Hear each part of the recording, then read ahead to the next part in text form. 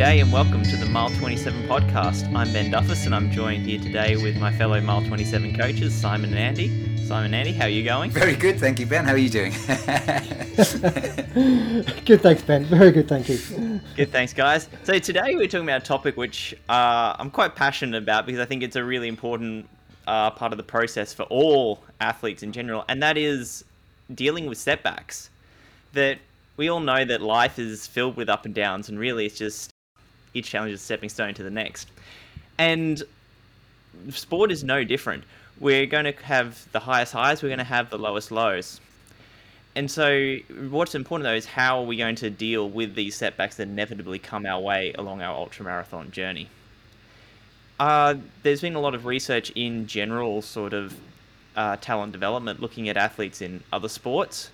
And one thing that clearly comes out is that no athlete has this smooth rise to the top. There are inevitably ups and downs. And in fact, some make the argument that we really shouldn't be pandering to up-and-coming athletes by making their journey too smooth, that these setbacks are a necessary component to develop the mental skills necessary to be an elite athlete, to develop the mental toughness, to develop grit, and to develop a growth mindset and that belief in the ability to improve.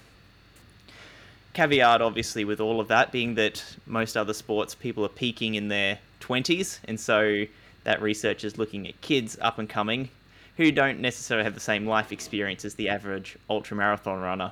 So the three of us have obviously had our own personal setbacks in our ultramarathon journey. So in order to give it a bit of a personal touch and to give some specific examples, we're going to work through our own personal setbacks and then how we've dealt with that. And hopefully you can take away some key lessons from all of this. So we're going to start off first throwing over to Andy. Andy, could you talk us through sort of what are setbacks, how do you define them, and what are some that you've experienced? Yeah, so setbacks for me is anything that hinders the plan that I'm on. So, most of us are following some kind of training plan, and then things get in the way of that. Obviously, you've got minor setbacks. You've got a cold for 3 days and you can't train. You've got a little niggle. You have to have a couple of days off. And most of us are fairly good at dealing with those minor setbacks because we just think it can't be avoided. Like, we can't avoid getting a cold now and then. We can't avoid work getting too busy and needing a couple of days off here and there. So those are the ones that most of us don't have any issues dealing with. It's the bigger ones that we start to struggle emotionally and physically with, and that's, I think, what we're going to discuss more today is what are those bigger ones and how have we dealt with them and what have we learnt from those experiences. Yeah, so as you said, we're all having this constant sort of, couple of days sort of having to step things back. But you said there that you were really going to focus majorly on the ones where you've had maybe several weeks of having to step back. So things like major injuries, or potentially also if you've had races where, you've built up for it for months, years even, and for it to then not go your way and how that then affects you both physically and mentally. So Andy, do you have any examples from your own running journey of where you've either had major injuries or, races which really didn't go to plan and they were your big target race for a long time? I wish I could say no, but the unfortunate answer is yes, yes, yes, and yes.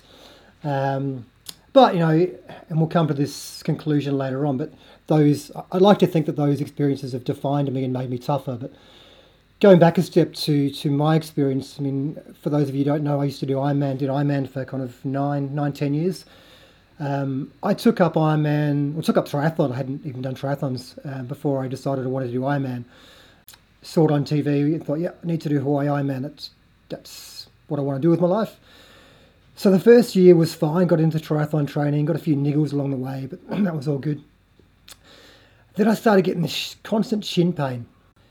It just got worse and worse. Like, I could still train, but it just gradually got worse and worse to the point where the day after a run, I would hobble across the road to dodge cars or whatever. Like, even running 2 or 3 steps was quite painful. And eventually common sense got the better of a headstrong 23-year-old to actually go get it checked out and find out what this problem was. Ended up being a stress fracture of the shin, which needed minimum 6 weeks of no running whatsoever. So for me, when I'd quit my full-time job as a surveyor, I was still living at home at the time. I was working 15, 20 hours a week at the local gym just so I had enough time to train. and my sole goal was doing the qualifying race the following year to qualify for Hawaii. So my whole life was kind of structured around training and doing this Ironman. So for me to get a stress fracture and have someone tell me, right, you can't run for 6 weeks, yeah, that hit pretty hard, to be honest.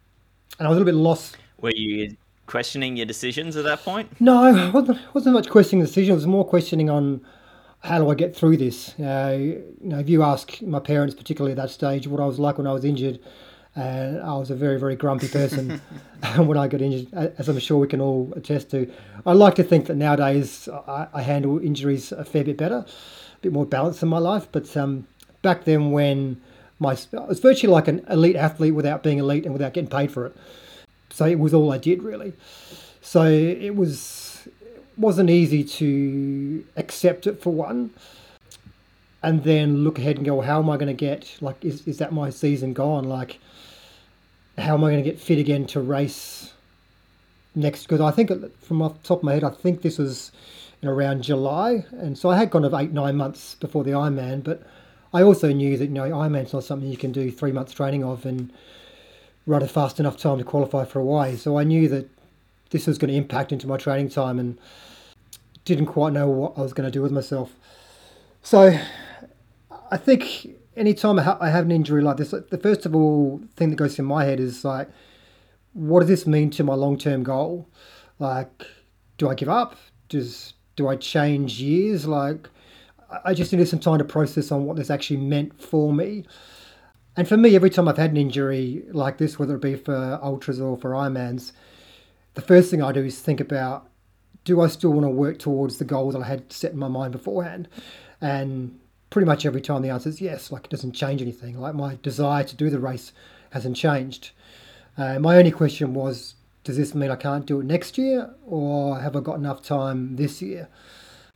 And back then I didn't really have the knowledge I do now of how to deal with injuries, both physically and mentally, of the rehab process. So I was reliant on others in terms of what I could do and how I could get back onto this.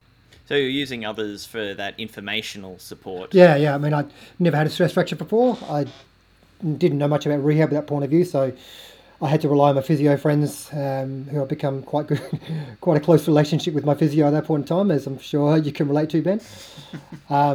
Yep. So he said 6 weeks of not running at all, which was a fairly bitter pill to swallow, particularly as I had this injury for 2 years by this point, and I kind of thought, well, if I dealt with this a year and a half ago, instead of being a stubborn, pig-headed, egotistical 23-year-old, I probably would have been all right. So there's a bit of kind of, you idiot, why did you do this to yourself, kind of going around in my head. And I think that's part of dealing with injuries is accepting the injury, accepting the behaviour that led to that injury, learning from that in the short term, going, okay, this is what I did wrong.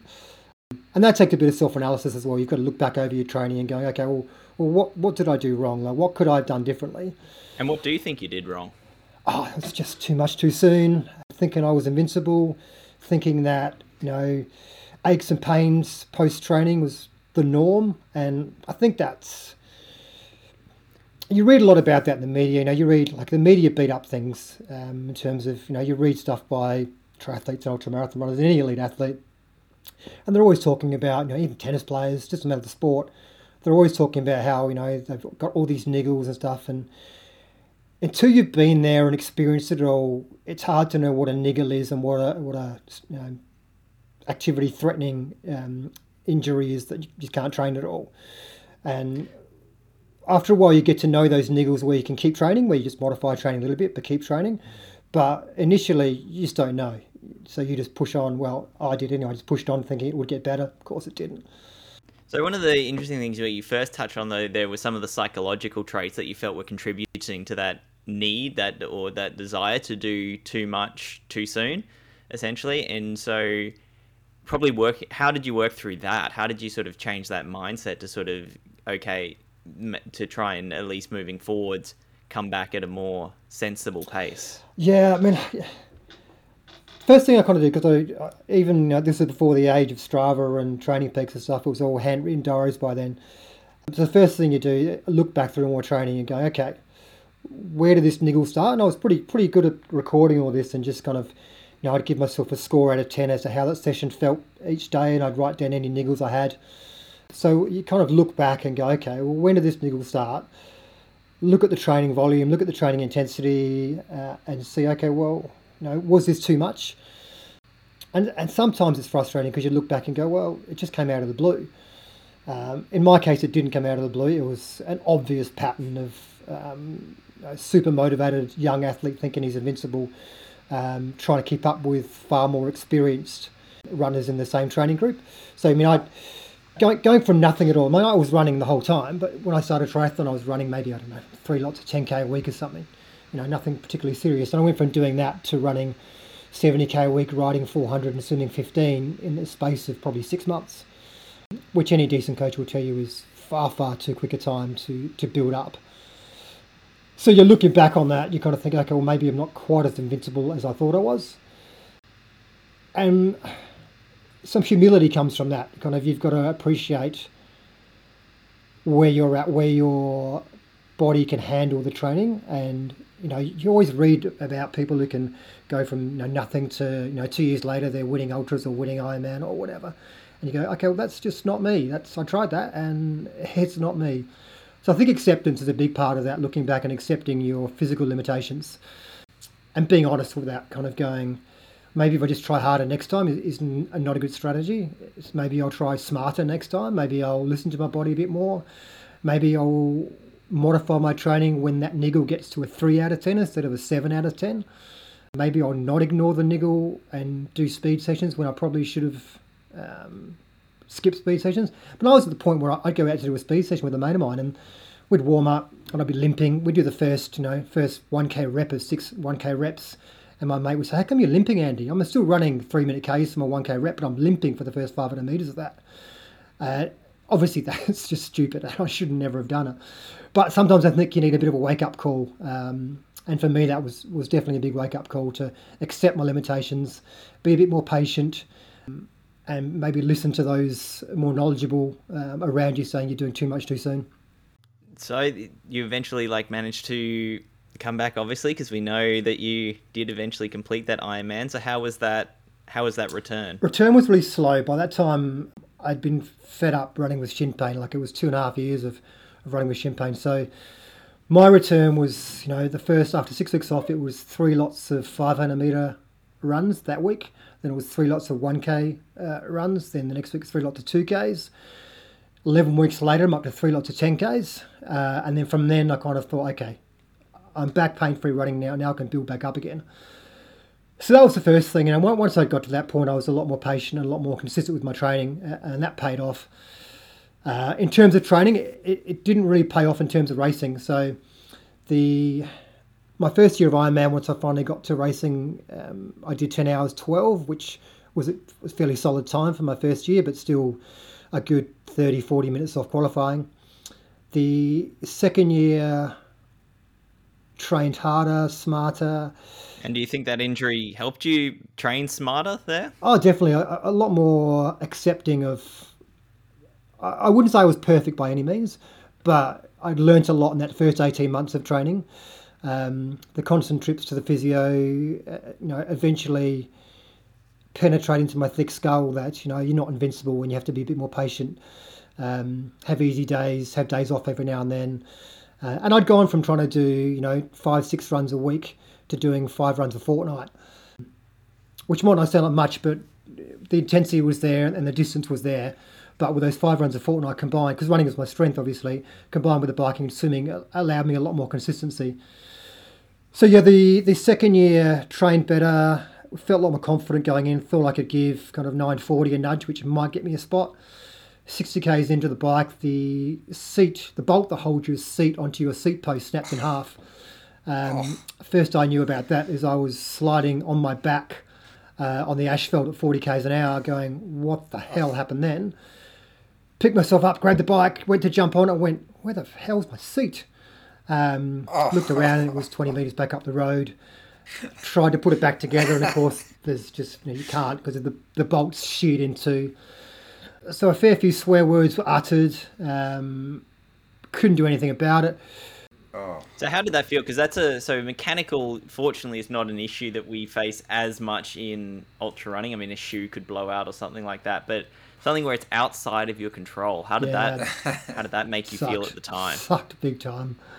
Really, really. So I was pretty angry. But my first thought was still that I could salvage this. So I thought, okay, should I jump on my bike and try and ride it without the seat? Maybe I can get to a checkpoint and maybe they'll have something to fix it with. Standing up the whole time. It's like that'll suck, but maybe I could do that. While I was still contemplating this, a kind of medical van came past and I was okay. I said, look, I'm okay, but this is what happened to my seat. Fortunately or unfortunately for me, they had the same bike in the van from another competitor who had DNF'd medically. So they got the seat off that bike and put it onto my bike. Yeah. So that was pretty cool. I'd lost probably 20 or 30 minutes by this time. So even that point, I kind of still thought, it's only 20, 30 minutes. Maybe I can salvage this. Being the optimistic, headstrong bloke that I was. So I got back on, started riding and pushed super hard for the next 30, 40 Ks. And as you guys know, you can't make up time by pushing super hard and expect not to have some consequences later on in the run. The seat was a different setting to mine, so my back was sore because I'd stretched out more than I was on my old seat. So I got off the bike and felt crap running because I pushed too hard on the bike and ended up running, I think it was 10:40 or 11:10 or something like that anyway. So missed out by an hour and a half.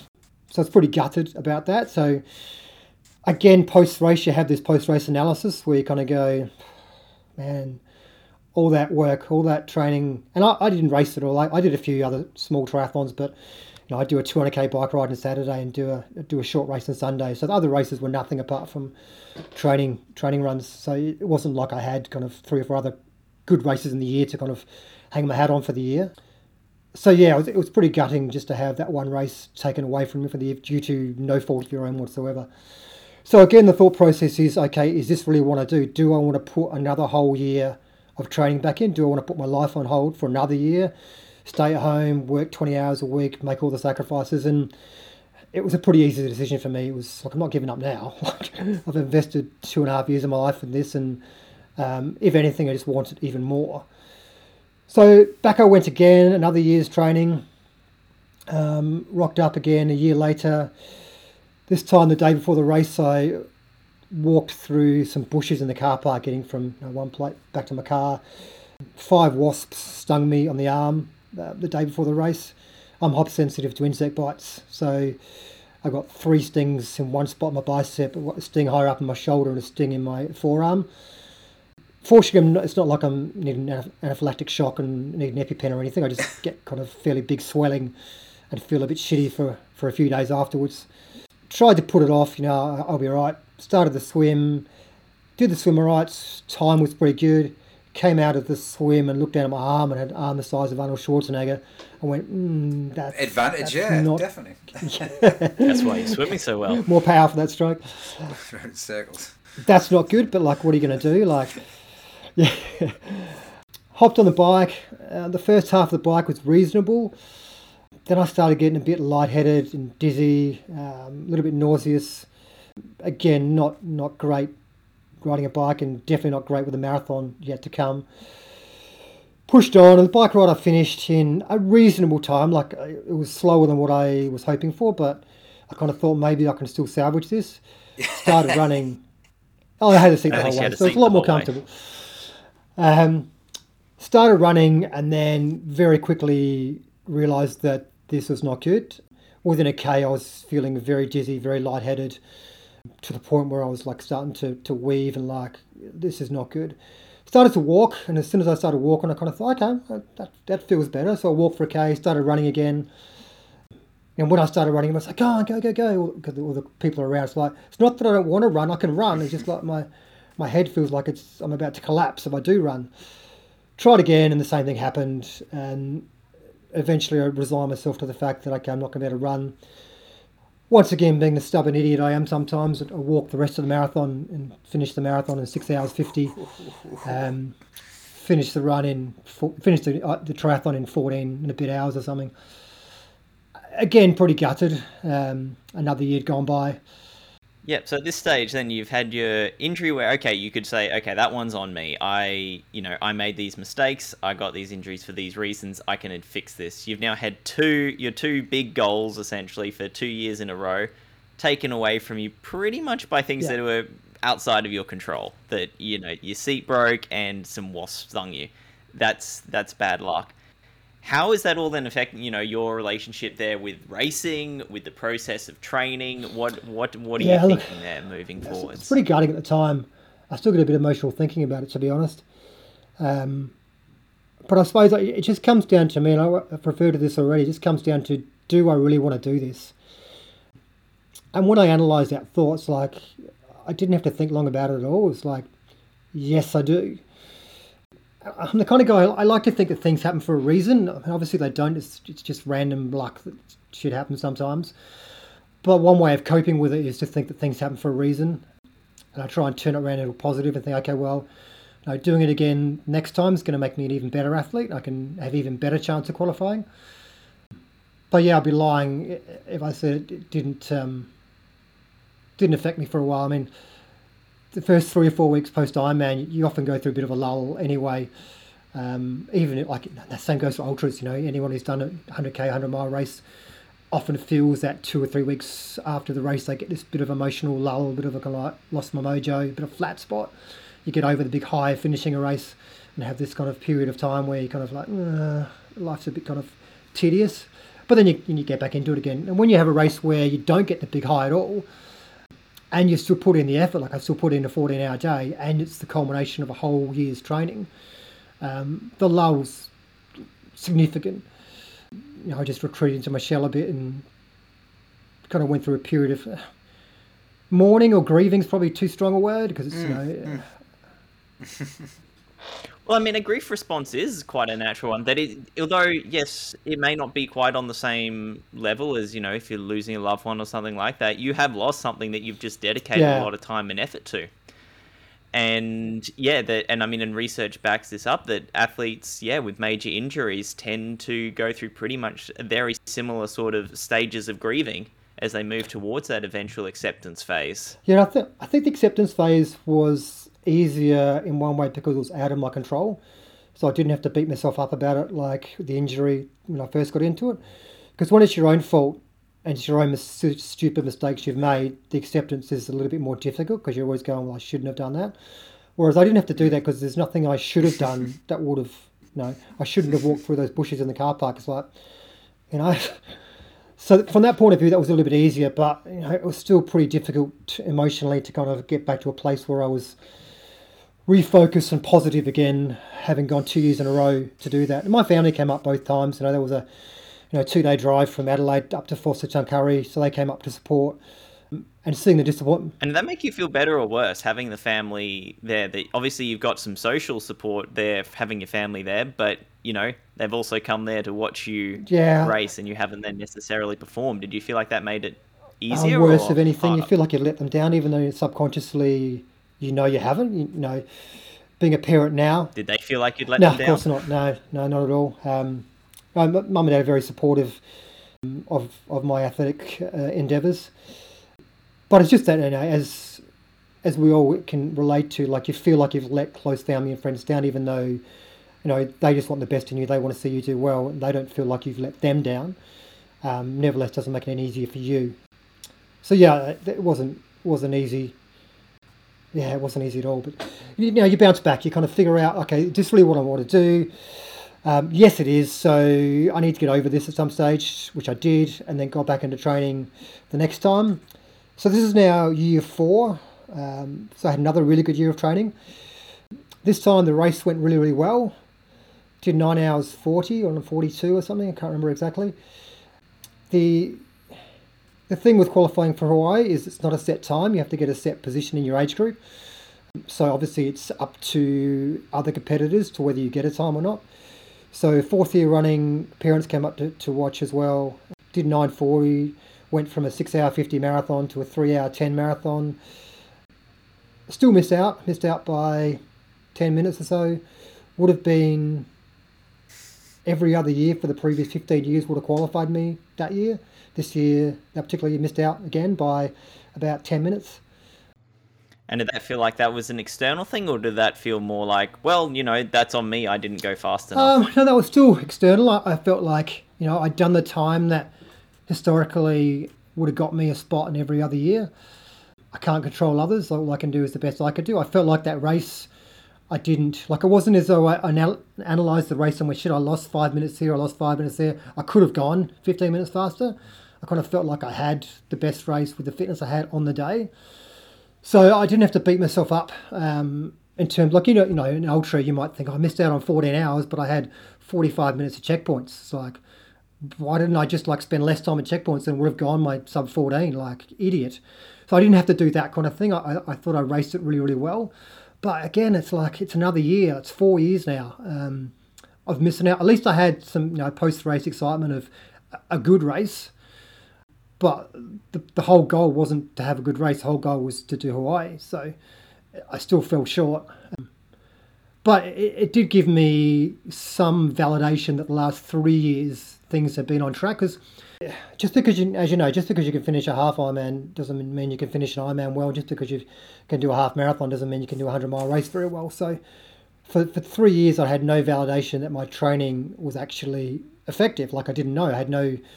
I'd got faster. My training runs had all got faster, and bike had got quicker, and swim times had got quicker. But as far as it putting together in a race, I didn't have any validation for 3 years until that fourth time I've done the Ironman. So from that point of view, it was encouraging, but also gutting in that, again, I'd fallen short.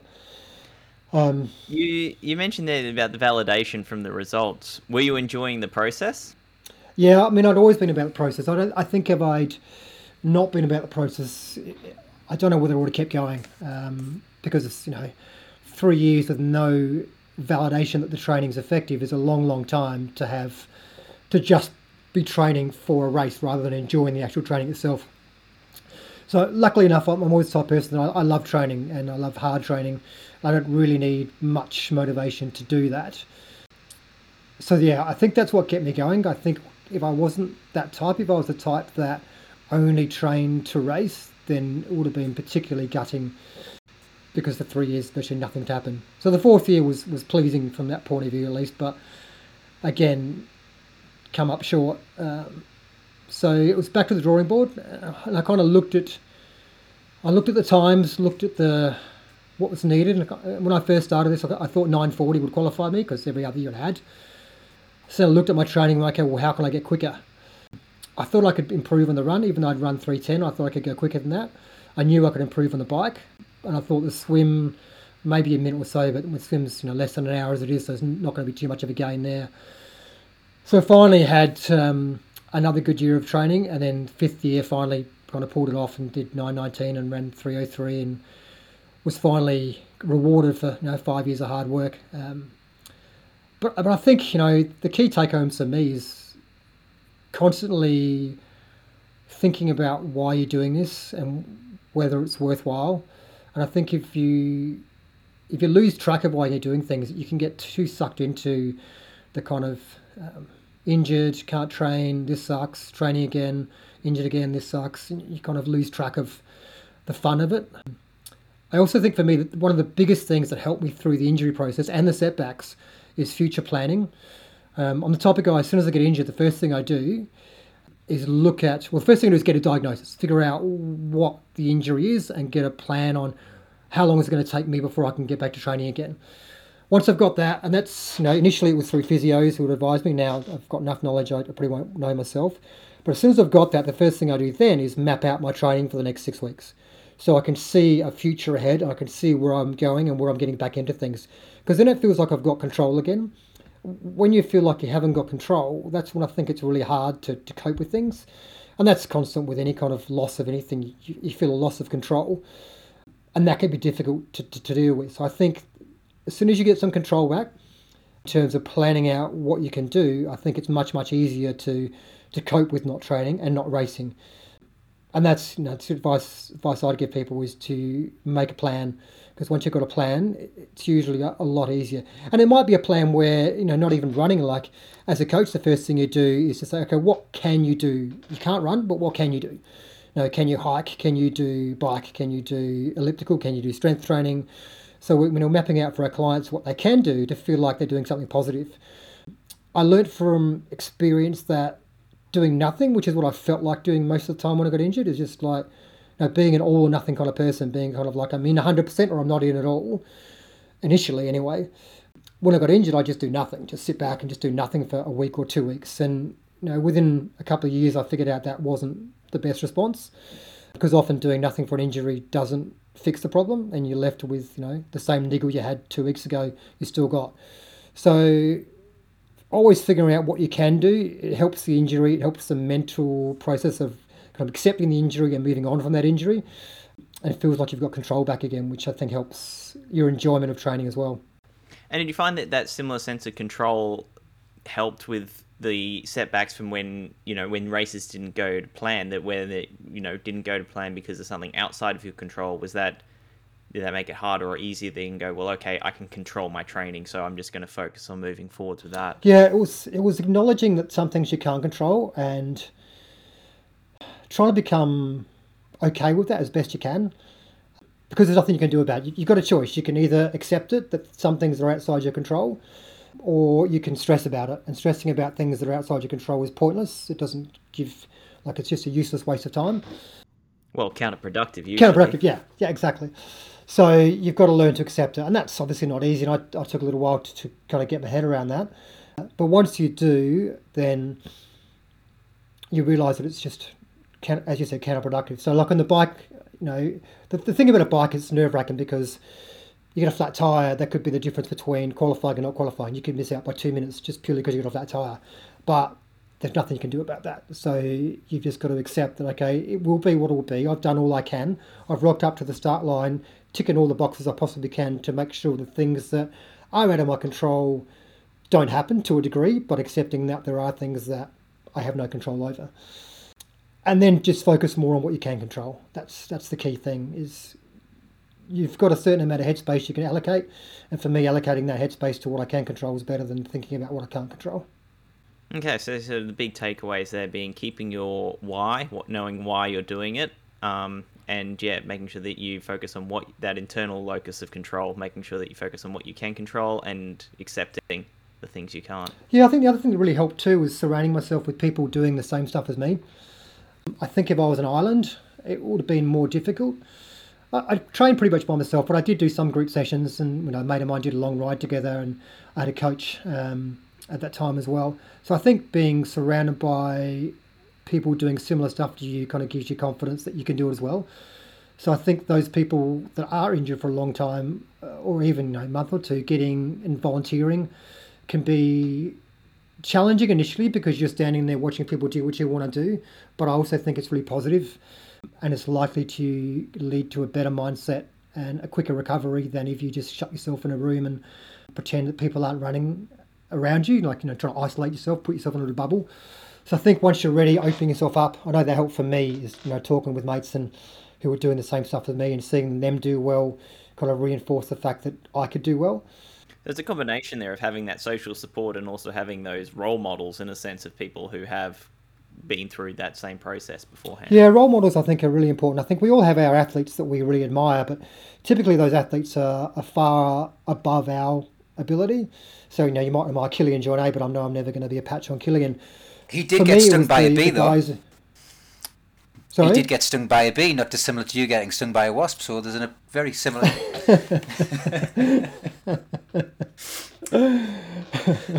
So yeah, I found, the guys in my group that had already qualified for Hawaii kind of gave me a fair bit of motivation, knowing that, I'm running the same as them, or if not beating them in training, so there's no reason why I can't do what they're doing. So I think that really helps, and I'd recommend, as much as I like training solo, I think doing some either B or C races, as we talked about in the previous podcast, with others, to kind of surround yourself with like-minded people, to kind of, particularly if you're stepping up, to kind of just see, okay, others are doing this, I can do this too. Running forums nowadays, it's easier to kind of belong to a forum and chat with others and just get a sense. Obviously, the danger is comparison, and looking back, I've had this kind of 6 weeks off, no running, and they're running every day for 6 weeks. I'm going to be so far behind, I can't compete with them. That's the downside of being, in close contact with runners, and I think you need to understand your own psychology and think about when you're ready to start mingling with runners again, even if you can't run, or it's a negative and you need to get through that acceptance period first before you can start mingling with other people. But I think longer term, once you get through that acceptance, surround yourself with like-minded people is rarely a negative thing and almost always a positive thing. Yeah. And you mentioned there, though, for you that you do most of your training alone, and so, perhaps need a little bit of time before, associating with the runners as much. For other people, running is their social life. Yeah. And actually, that's as much the threat as anything, that when they get injured and can't go running with their running buddies, it's, their social life sort of collapses. And it's about, finding ways to hang out with runners that isn't just running, still perhaps going for the coffee afterwards and things like that. I also think for me what helped is external hobbies. As much as, a lot of us are pretty busy, so we run, we've got family, study, work, whatever. I think when you can't run for whatever reason, you kind of have this 5, 8, 10, 12 hours a week where it's suddenly like, I could sleep in, but like that's only a few hours gone. I've still got all this free time. Now what do I do with it? Like, okay, I could spend some time with the kids. That's great. But for me, that's like living at home with no partner and no kids. I just play guitar, and I found that a really helpful release of energy and stress and stuff, just to plough my kind of self into that, rather than sit around and be kind of miserable for 4 weeks until I could run again. So I think my advice, generally speaking, is when you do have a period of time, either post-race, you need to take a step back for a month to recover, or you've got an injury and you need to take some time off, is try and find some other meaningful activity in your life to use that time, because it'll help you deal with the fact that you're not running far, far better than if you were just kind of like moping about, thinking, I wish I could run today. And look, if your life is so skewed that there is nothing in your life apart from running, I think you probably need to take a little bit of a holistic view of your life and realise there probably is more to you than just a runner. Like you are other things to other people, at least. You need to realise that yourself and get a bit better balance in your life. There's very few of us that would benefit from thinking of themselves as a runner, solely a runner, and always a runner. It's usually a negative mindset to be in. Absolutely. So we've touched on there largely on your triathlon career there. Are there any major setbacks, injuries, or races that can go to plan in your ultra running career that you want to talk about? Ultras was a lot better. I was a lot wiser. Still just as determined, but that determination was kind of tapered with some common sense and acceptance. So I coped a lot better with ultras. I mean, to the point. So you probably took those lessons from the triathlons to the ultras, and were able to, by then, you had those formative years, as I mentioned right at the start, where that's sort of your developmental years, even though, you're in your 20s, but this is what we're sort of talking about with ultra runners and that, we're in 30s, 40s, 50s, 60s, that, those developmental years are still in adulthood, where you then learn those lessons that you can then apply later on, and hopefully things then perhaps go the two things I had with ultras, I did a 100k road race in Ireland, hoping to qualify for the Australian team. It was a 1k out, 1k back course on the road. And 45k's in, kind of my ATB flared up, and 50k's in, I realised that it was only going to get worse, and I was never going to run 7.5 hours, which is what I was on track for. So I meant that pretty much didn't have a chance to make the team that year, which sounds pretty gutting, but with the lessons that I learned, I just refocused. Instead, I qualified for the World Trail Champs in the Aussie team and ran the World Trail Champs instead. And so it was a fairly quick process of getting over that race, getting back into training and moving on. It was just, okay, that's what it is. And then I had a DNF at Great North Walk where I collapsed due to heat stroke at, was it 60, 70 Ks or something, I can't remember now. But again, it was quite weird being home that night when I should have been out running. And a couple of days of kind of feeling a bit sorry for myself, but then it was pretty much straight back into, okay, what's next, back into training. So really, if I took them in isolation and missing out on a chance of running for the Australian team and missing out on a race where, in G&W, you've all gone well, I was on track for top 10, maybe even top 5. Looking at an isolation would be pretty gutting runs, but with the experience that I had, was like, that's disappointing, but no big deal. It's all right. Well, that's what you touched on earlier with that sort of grief response to those sort of setbacks, that it sounds like, it took a bit longer to process those emotions when you were starting out, and it was a new sort of experience that by the time, in your running the ultras and having those sort of similar sort of setbacks, that you've been through it before, that the sun will get up tomorrow, and you're able to process that all much I think quicker. also once you've been through it, you realise, and this is the same with acceptance of anything, whether it's running or a broken relationship or a death or whatever. You realise that at some stage you're going to feel better, and with running, it's not going to be that far away. Like, from experience, I might be miserable for 2 weeks or 3 weeks or whatever, but eventually I'm going to forget all that. I'm going to be back happy training again. So once you understand that acceptance is going to come, you kind of go, well, there's not much point being miserable about it, is there? Like, you have those few days where you allow yourself to be miserable, but then you get better and better at just kind of letting it go and moving on, because obviously it's a much happier place to be, putting it behind you rather than wallowing in your own self-misery for weeks on end, going, woe is me, which I can be, ask my mum and she'll tell you I was certainly guilty of that in my early years. Yeah, and as you sort of said before, though, having that time and experience in the sport really helps. That when you've only been running for a year or competing whatever for a year, and you're facing an injury that might take 6 months to rehab from, that seems like forever, because your training age is 1 year, and so 6 months, that's half of your training life. Once you've been in the sport 10, 15 years and you're looking at 6-week injury, you're like, 6 weeks, that's the blip on the radar. Yeah, and that makes it much easier to handle, for sure. Yeah. Good. So, yeah, it's a really good example there of how you're able to apply those lessons from the early career and sort of the later running career, and then hopefully, moving forwards. I mean, I hope you don't have any more major setbacks, but they are inevitable. They're going to happen. Because that's life, and hopefully, it's easier to deal with because of those formative experiences.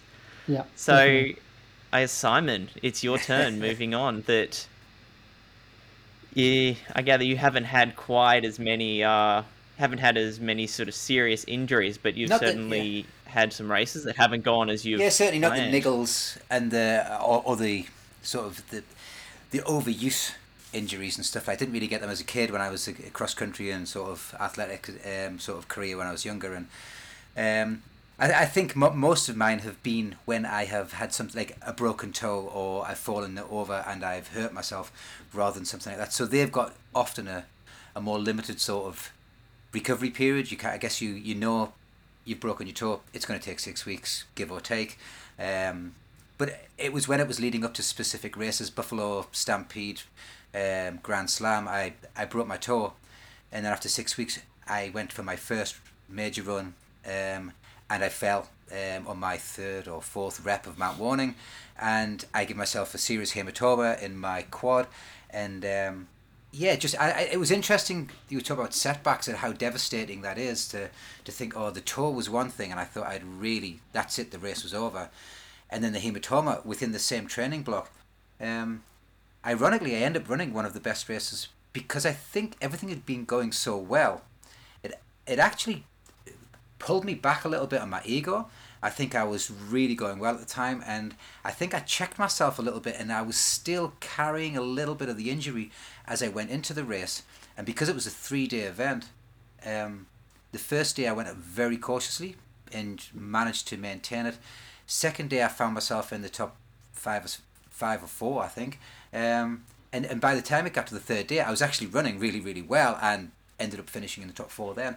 And so it was quite an interesting setback from the point of view that it did knock me on the short term, but it actually did have some kind of benefits where it kind of pulled me back a little bit, and it at least, I think, check my ego is probably the best way of describing it, because I really did think things were going well, and and certainly, as we know, with the ultras, it's easy to go out too hard and to then find yourself, suffering. And by the previous year, there was only 1 or 2 people had completed the Grand Slam, so I was very cautious and worried about that. So I think that setback definitely it paid dividends in a strange way that I couldn't have foreseen before it happened, I think. So that's one of those things where Andy was saying earlier about everything happens for a reason, and we create meaning from these things. But that's sort of a good example there, where it's like, it's hard to say you broke your toe for a reason, but it's like, in hindsight, it provided that important lesson, and it really put a leash on your ego for the race because of it. And so it can be that blessing in disguise, because you're probably not going to take an imposed rest when a block's going so well. but sometimes it's maybe not always the worst thing in the world, but you wouldn't purposefully put it there, but it just so happened that it worked out for me. Like they say, smooth seas don't make good sailors and things like that. So anytime we talk about these kind of things where something goes wrong, you learn, and it's you don't always lose. You learn, and I think I learned a lot from something like that. But yeah, sorry. Yeah, I think, in terms of creating a reasoning, it's a good way to look at it, Ben. I think, unless you believe that, everything does happen for a reason, the universe is kind of like, got some kind of greater plan for you. A lot of us believe that things just happen randomly, but I think it gives us an opportunity to go, well, how can I use this positively? Instead of kind of bitching and moaning about it and going, woe is me, how can I turn this into something positive from it and use it as an experience to do that, rather than just kind of like trying to get over it and forget about it and hopefully it doesn't happen again. I think we can learn from every experience we have if we choose to. Yeah, completely. Yeah. I guess the rest of my setbacks have been things where something's gone wrong. Navigationally, first we talked about the Great North Walks, the GNW, 2 years in a row. In fact, it was the year I remember seeing you sitting on the side of the trail that time when you had that terrible year for you. But getting lost in navigation, the setbacks there, the mindset of trying to reset your race, how hard it hits you when you've trained so hard. It was one of the first experiences I've had. I'd put so much family time into it. I'd put so much commitment into it. It was something that meant to me a lot. It's arbitrary to so many other people, but to me it was this proving something to myself that I could do it, and then getting lost and just being devastated of running so well, and then suddenly finding yourself 2.5 hours behind where you thought you were because you had to go back to a checkpoint to recheck in and then go back again. Annoyingly, to do almost exactly the same the second year was just embarrassing, but at a different point, I will say. But again, it was, I had somebody else pacing me that time, and we took another path, and it just, by the time you've done it twice, you're thinking, I'm an idiot. It's dealing with that, and I think we've spoke to this before, where it's not a 5k or a 10k where in 2 weeks' time you can just go and right the wrongs that you've done. It's these are much, the fatigue and the recovery and the training, or that race, it happens once a year. To have to wait 12 months is so frustrating and annoying, to have to get it right that far in the future. It does, and we've said, just that kind of, that whole commitment, that personal goal, that what you want to get from it. It is devastating. It can be devastating. At least it feels that way. So how did you deal with it after that second wrong turn? I bought equipment that stopped me getting lost. I think Buy more gear. Becoming more experienced and learning, realizing that when they said read the maps and read the instructions, there's a reason they say that. But if you're not prepared to do that, at least get the GPX files and put them onto your watch, and then look at your watch, because sometimes there would be a crossroads and you could spend 10 minutes going down the other 3 options, but to look at a GPS or a GPX file on your watch that just has an arrow, it just took all of the thinking out of it. It was fantastic. So yeah, I learned, I became more experienced. I seen other people around me doing these things and just thought they were magic. But it's learning that there are ways of hacking those simple mistakes, those setbacks that you could do.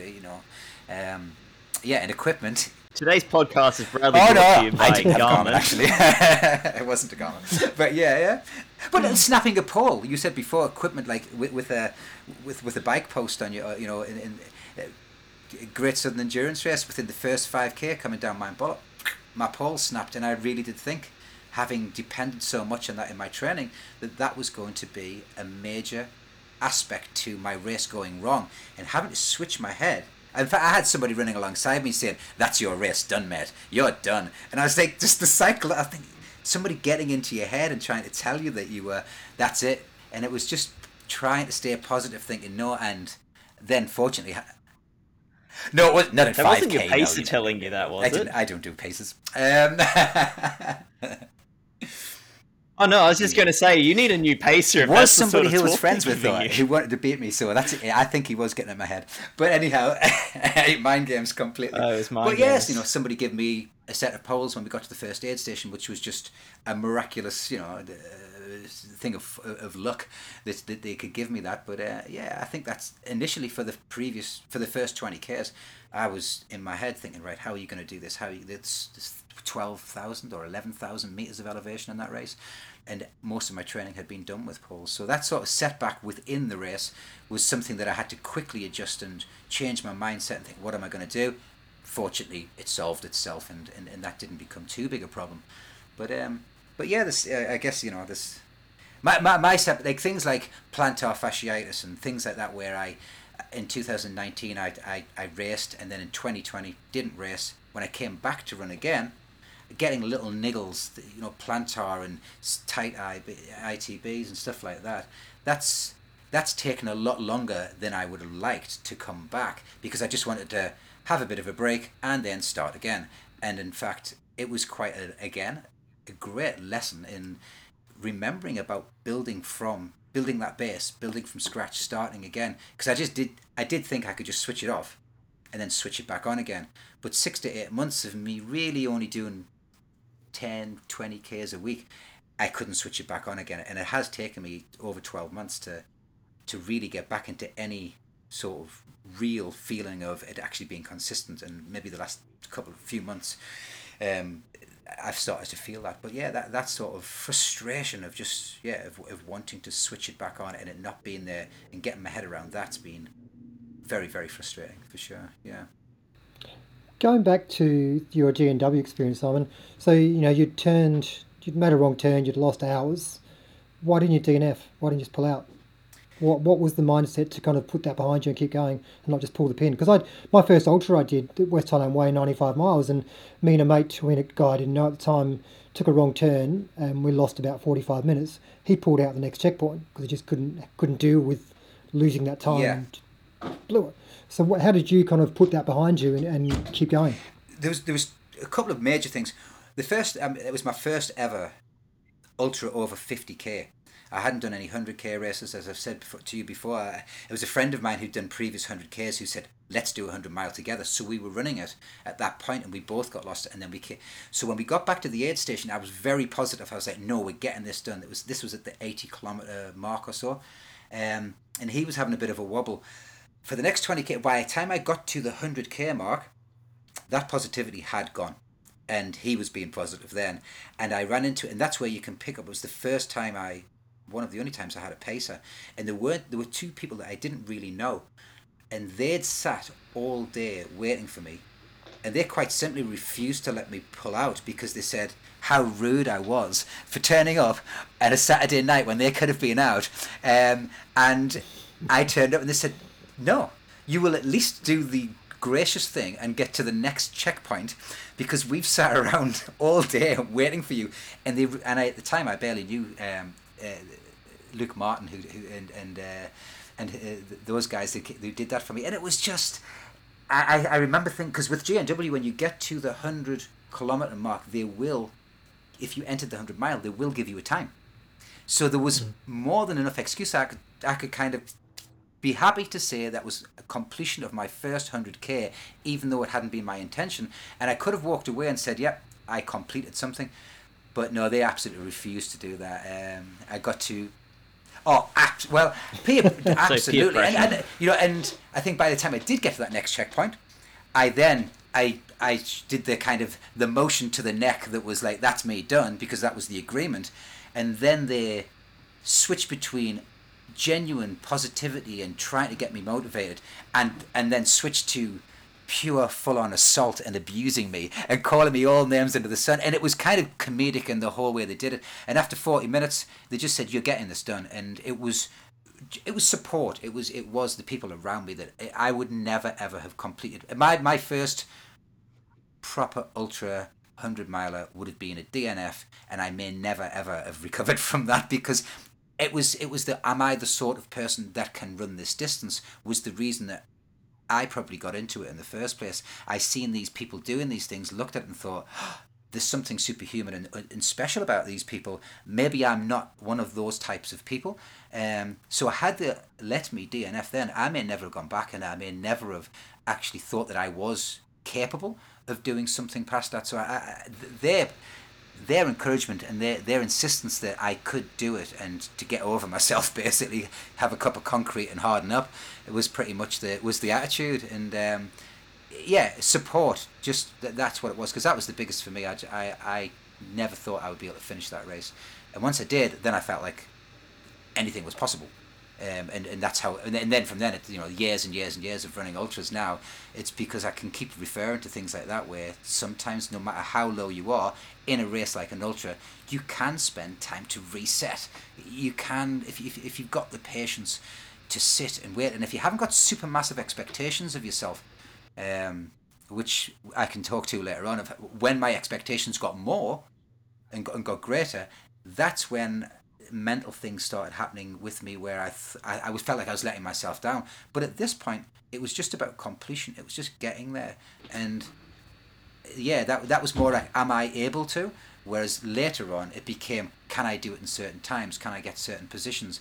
And then mid race, you then start fighting your own head over numbers, essentially, and whether that's actually important or not depends on the terrain, the weather, your nutrition, all sorts of other things. But I certainly, any other similar kinds of doubts that I've had have normally came not from a physical thing that's happened to me, but me imagining that I should finish in a certain time or finish in a certain position, and I've got myself really frustrated, and that's when I felt like things have gone wrong for me, because I've put a number on it, and I've tried to achieve a number rather than just going into the race and going, I will execute my plan and see how I get spewed out at the end of the day.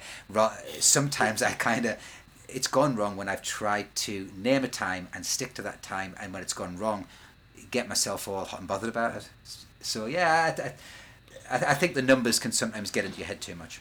So it's really about having defined goals, that when you have that sort of process goal for the race, that it's okay, you can keep referring back to, okay, what is that process, and keep going back to that when it is one centered more around executing the best race possible and completion, that even when things are going horribly, you can still keep referring to that. When you have a more external goal, so something like a set time, a set position, there are a whole host of factors outside of your control that can impact that, or if you're simply not up to that task on the day, then you're going to totally agree with fall that. short of it. So Simon, you've alluded to this race, so let's rip the Band-Aid off and get it out in the open. UTMB, tell us about it. Don't get me started. I'll start. Yeah, this is like a psychology therapy session, because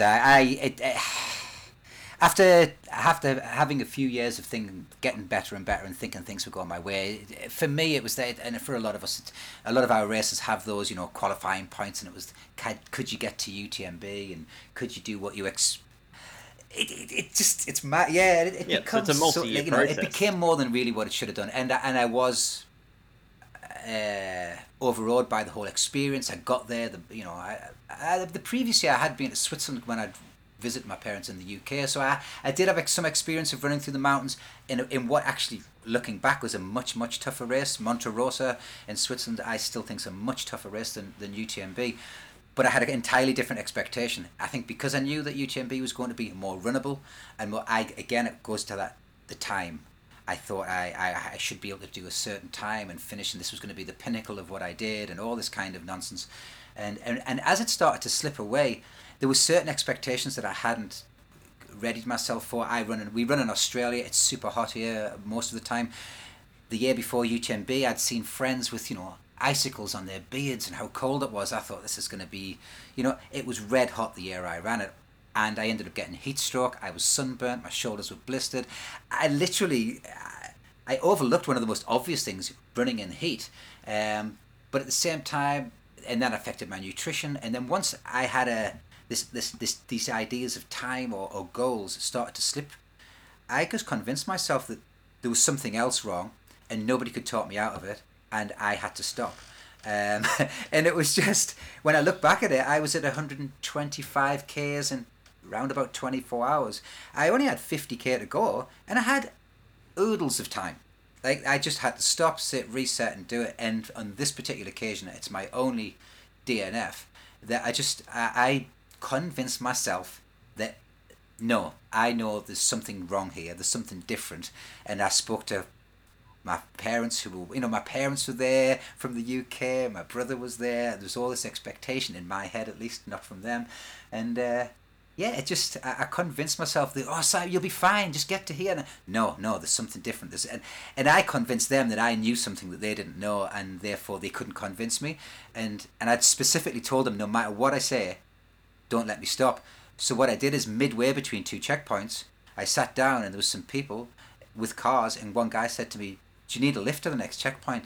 And I said yes. And I got into the car, and that was it. It was all over. Because there was no way I could, and I couldn't, I didn't even give myself the chance to get to that checkpoint and deal with it.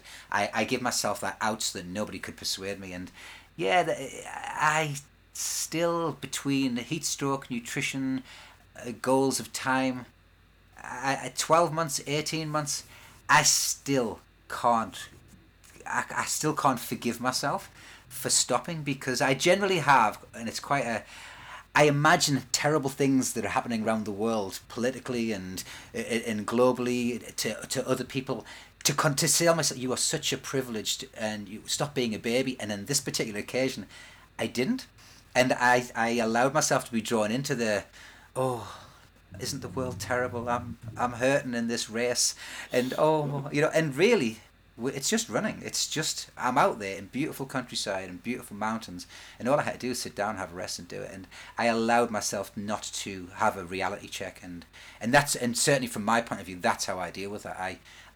I imagine famine or war or something like that, is mad as that might sound to some people, and I tell myself, you've got no idea. These people would swap like that to give to experience the minor discomfort that I'm currently feeling.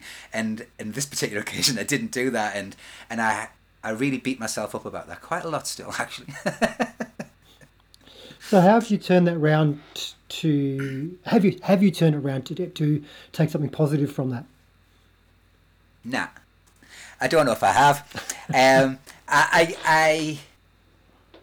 I still beat myself up about it. I think I've forgiven myself a little bit, but I can't forgive myself for that last point of just thinking, you privileged baby. This I won't get over that. I do keep referring to the fact that I did get sunstroke, and I did do that to give myself a physical out, and so I can forgive myself for that, and thinking, well, you made a mistake and you should learn from that, and you should be better prepared, and put a hat on this time and put some sunscreen on and hydrate more and all those sorts of things. So yeah, but would I go back and do UTMB again? I think if I'd fully forgiven myself and said, all right, I'm just going to go like I did with GNW 4 times in a row until I got it right, I don't know if I will with UTMB. I just don't know if I'm that. I just don't know. I think I'd look for something different, and I don't know if it's if it's just me not being able to cope with it. Because I also think I know I can do it, but I'm not sure about. Yeah, as you can tell, I'm still struggling with processing So this. how much do you think that you're, given the UTMB is the standard of the race that is, it kind of sets the kind of your, it's a world championship kind of event, it kind of establishes where you are as an ultra runner. How much do you think subconsciously you sabotaged that race when your race wasn't going to go to plan? I mean, you could have, as we've talked about, you could have got to a checkpoint, slept for 6 hours, got up and still finished. So how much do you think you were subconsciously going, I am not going to do the race I wanted to do, and I don't want people to think I'm a 36-hour UTMB runner? The honest truth is, I think that's a big part of it. I do think that I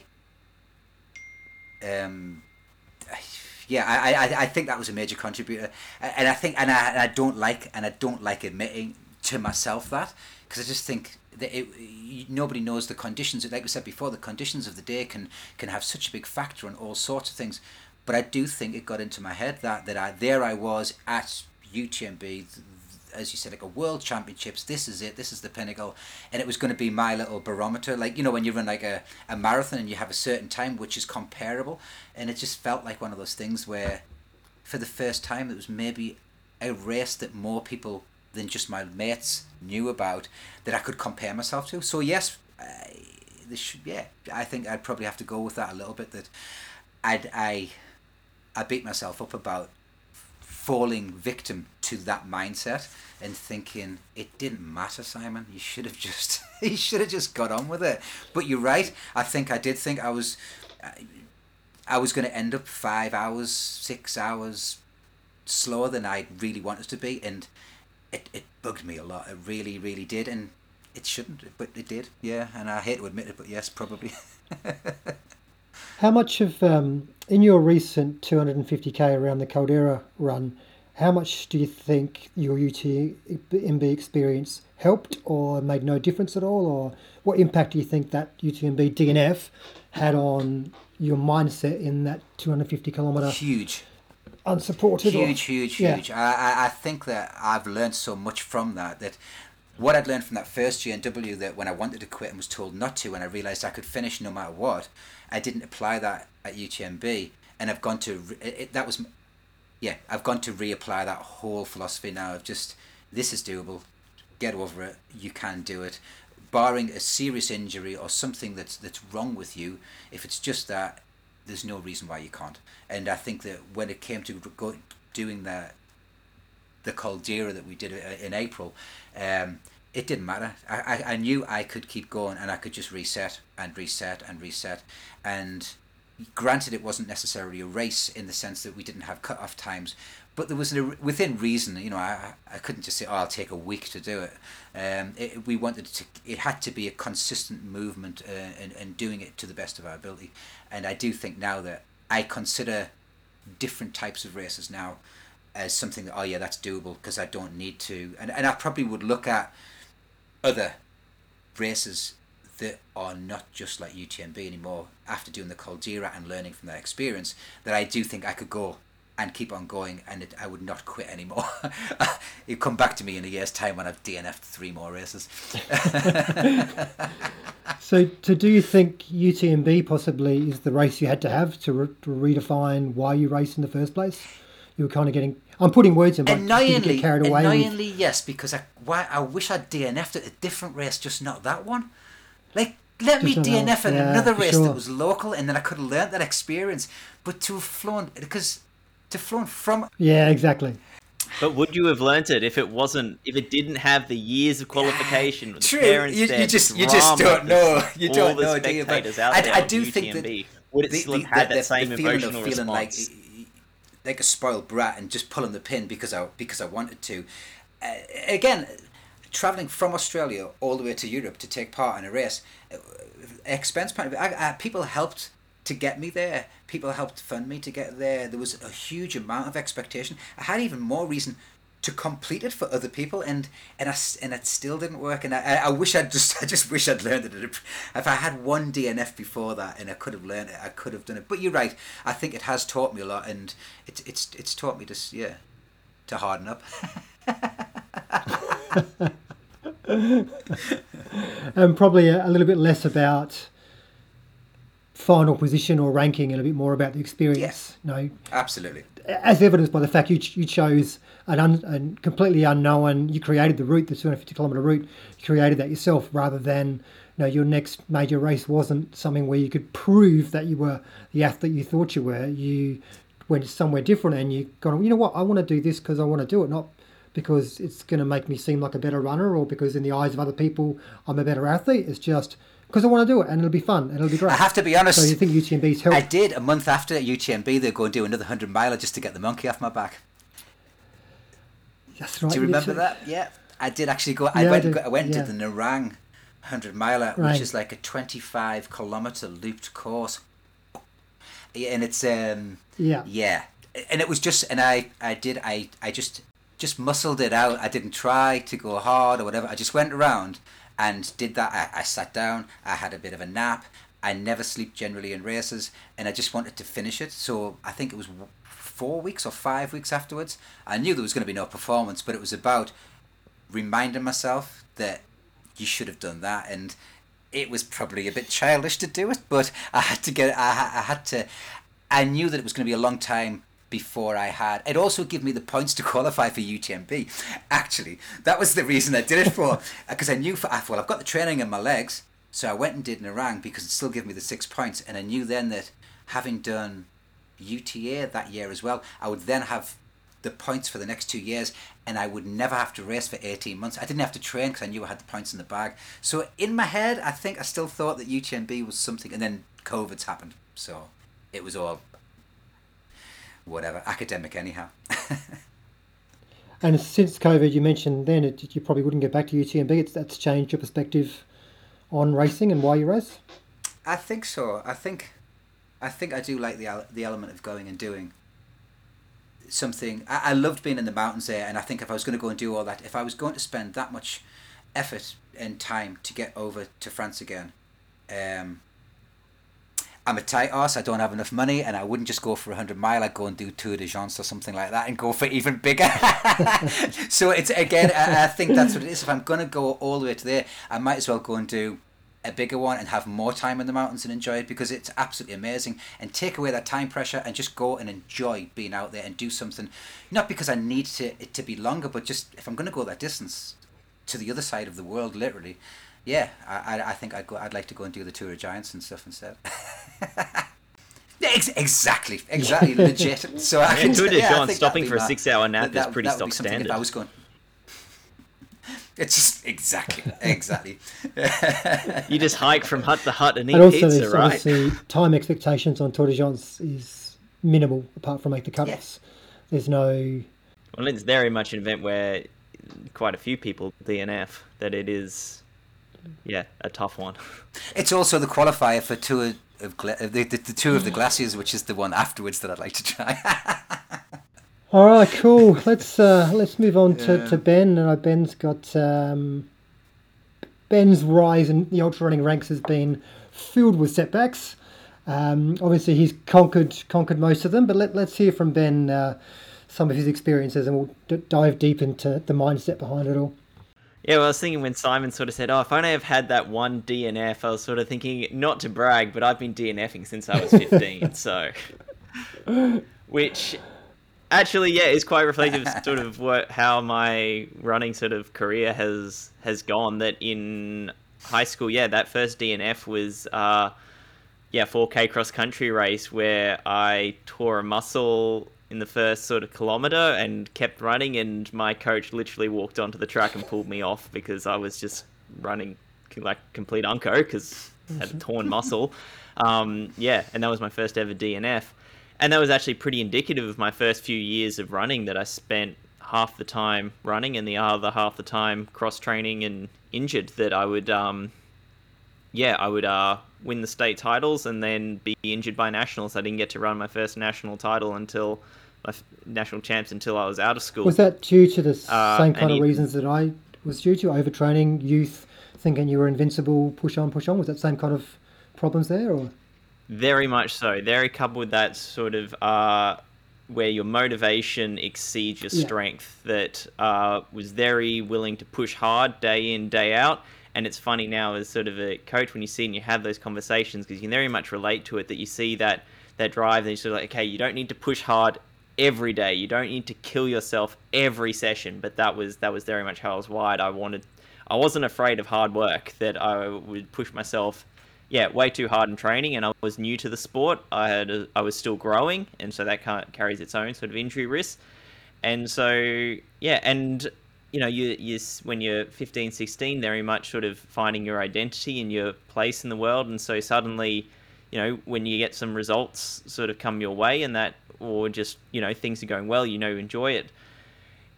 As soon as you get that whiff of fitness, you just want to race every weekend. And, this might be a bit of a criticism of sort of the school system and that, where sometimes, you'd race school, you'd then race, club and that, and I'd be doing sometimes 3 races in a weekend, that you just wanted to keep hammering it, and you need to get your fix.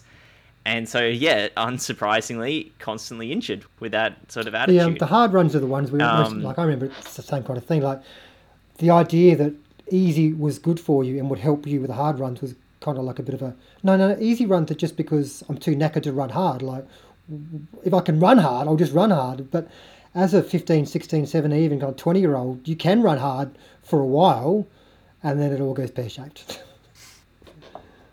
Well, and also it's naivety that the concept of an easy. I didn't No, know you were meant likewise. to do easier runs. I thought every session you Yeah, were meant to yeah. flog yourself because that was how when you are absolutely just starting out and you only run 2 times a week or something. Yeah, that is how you train. You flog yourself each time, Yep. and you didn't realize that once you were doing doubles and that you were meant to some of Mhm. them were meant to be easier runs that you thought you did 14 hard training So how sessions a long did it week. take you to um, learn that easy is good sometimes?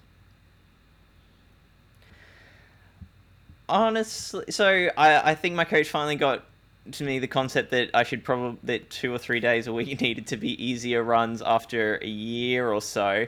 But I still look back and sort of, gosh, it wasn't. It was probably more like 4 or 5 years until I really sort of actually embraced the concept of recovery. Because as I said, I didn't run that first national champs until I was out of school, I'm with that I made the Australian team for the World Championships. I ran those first World Championships on a stress fracture, um, which again, like it's a common experience of people when they make their first team of any sort of next level that you go, Train harder. oh, I need to step things up, which is usually the opposite of true. The fact that you've qualified the team means that you were doing things right, but then that's the attitude of, oh, I need to step things up again. You do more, more, more, and when you do more, more, more, So, you get injured. And so it was that same so were cycling you as grumpy as experience. me when you got injured and couldn't train for a week or so when you were that age? Oh, absolutely, and couple that with teenage angst, it's not a good combination. Did um, yeah, did you so question that was did you question definitely. why you were doing it?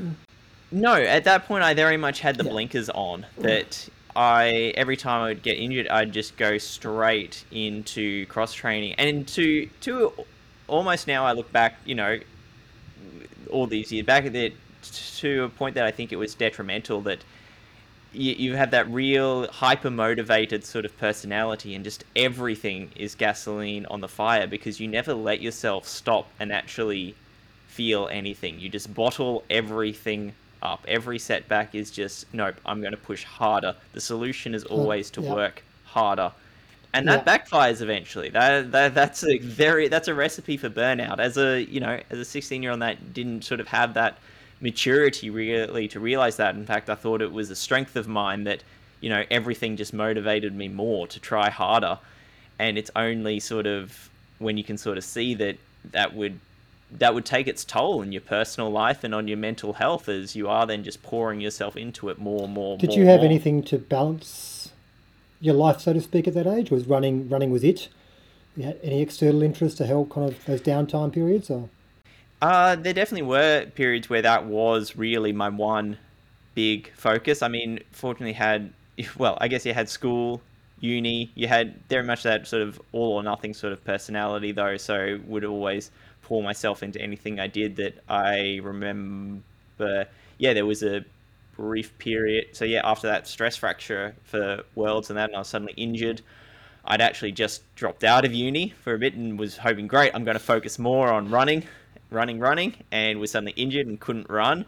Yeah, and so that was actually quite a then low point in my life at that time that you suddenly, oh, I've got nothing right now and need to sort of, and so that was also you just turned 18 and could start going to clubs and partying a bit more. So that was sort of yeah. that phase for me. Fortunately, once I could run again, I sort of got over that pretty quickly. That you're like, this isn't where I want to go with my life.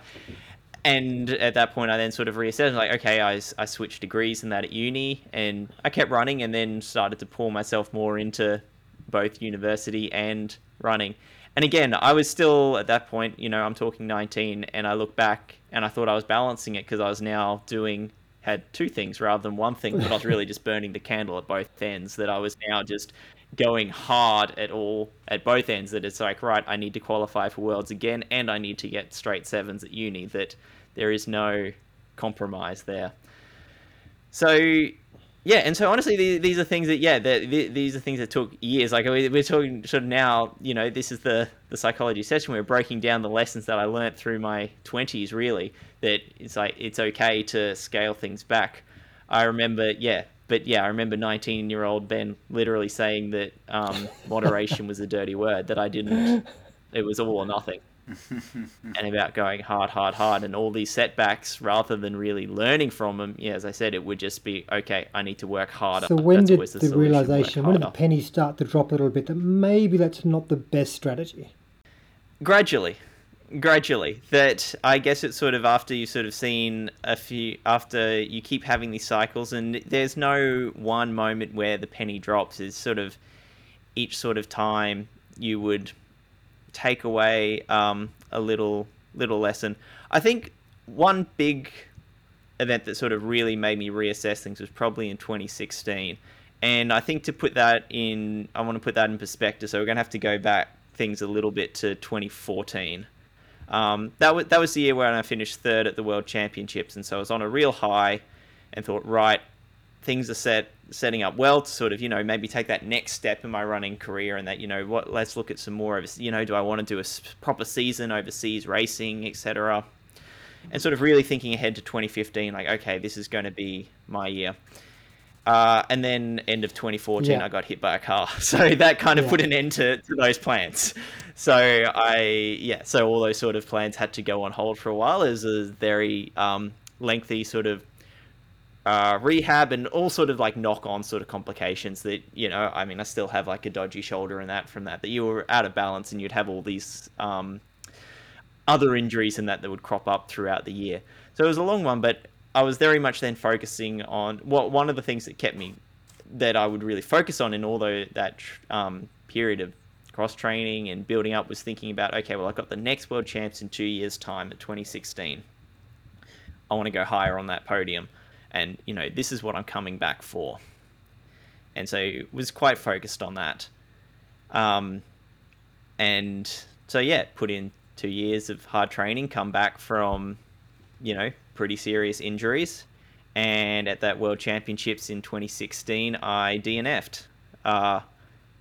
Race just did. I was the fittest I'd ever been. My training indicated I was fitter than I was in 2014, so I thought this is great. I was right up in the lead pack on the first climb. And then the wheels just fell off. There were probably some physical reasons related to sort of nutrition and altitude. Mentally, I think I was also much more burnt out. Then this was really where I had to look back and reassess that I was mentally a bit burnt out because I'd put all this pressure on myself. I remember that 2014 race not going much pressure in. Then. Literally, and I think I said interview it afterwards, and someone's, somebody that was corny, like you must have, rehearsed. I was like, no, this was genuinely true. And I said, I wasn't really thinking of it as a race. I was thinking of it as an adventure. Like, I was just excited to be doing an 90K race in the Alps that I didn't expect to be running well, and just, hey, no pressure whatsoever. Sure. 2 years later, so much pressure that you're sort of, trying to, take that step up. But, it absolutely backfired. And so that really made me step back and reassess, like, well, hang on. Am I enjoying this process? Is this worthwhile? Like, even if I had won, would I have been happy, or would I have just taken that as, right, I'm world champion, I need to train even harder now?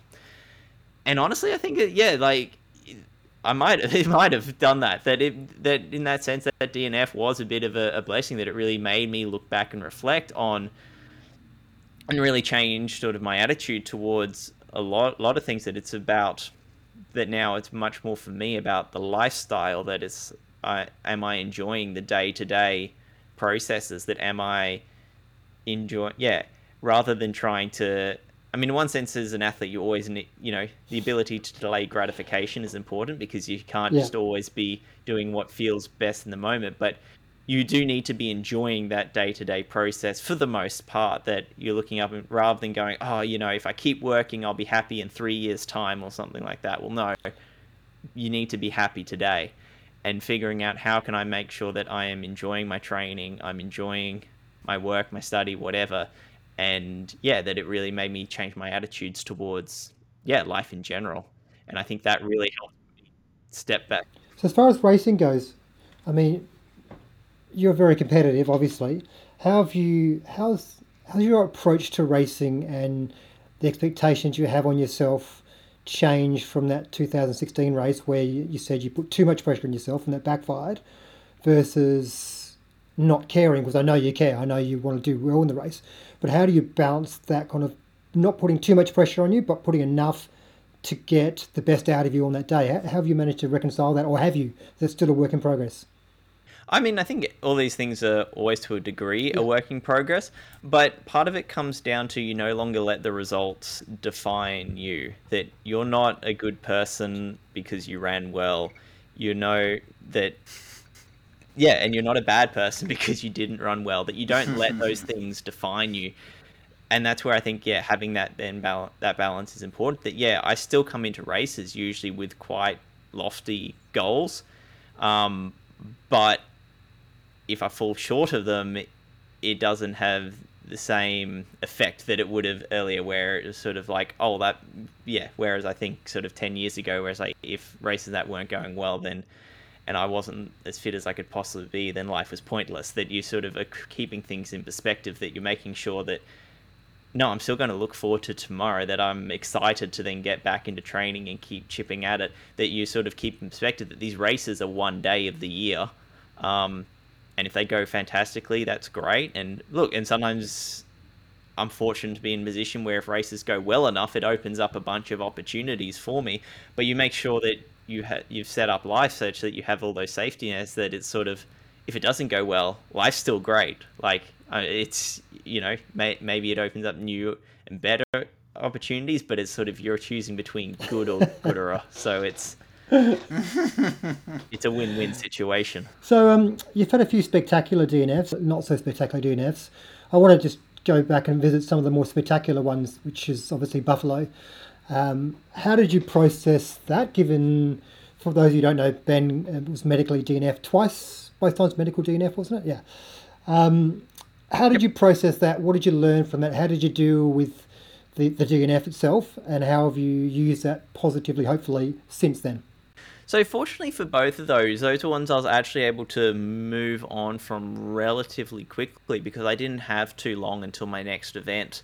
And that's sort of one thing that I've learnt, which is always important for me, is to have a next event in mind. That some people, okay, that's not true. For some people, they need to, get through their event, process it afterwards, and then start thinking about what's next. I'm not like that. I need to, be able to go, as I said, it's about that everyday lifestyle, and that next sort of step, knowing what that next step is, that I've, as we mentioned before, with control and stuff like that, that gives me great comfort to sort of know that, okay, once I've finished, even if that next step is rest and recovery, you then already have okay, what's coming up afterwards. So in those situations, Buffalo, where collapsed twice now, I had UTA 5 or 6 weeks later, and so all it did was, okay, could just go reassess. Okay, what do we take away? What went wrong? Why did this happen? What is there anything we can adjust moving forwards into that next race? And if so, what? And just quickly learn from it and then keep going. How did you go into UTA both those times, when obviously we learnt a bit about with some theories on why what happened to you happened, but we didn't know for sure, and we weren't able to really test that out at all. So how did you go into UTA with the knowledge that what happened in Buffalo? Were you able to kind of completely ignore that, or is that kind of in your back of your head that, I hope this doesn't happen again? Or how did you manage to deal with that? So interestingly for me, it didn't make me sort of go, oh, I hope this doesn't happen again. It did make me, there was a sense of, you're trying to, there was I guess a sense of trying to prove yourself, that you sort of go, this is redemption. Which, that can be a positive thing in some situations, that can be a negative thing in some situations. That, as I said, it's important to make sure that these results aren't defining you and your worth. But in that case, it was just sort of stoking the fire, having had those DNFs. They sort of went, okay, I think I can do better this time. And you weren't going to let yourself have a soft DNF or anything after that you sort of gone, well, no, in one sense, I sort of took confidence away from, well, hang on, I pushed myself to the point of collapse.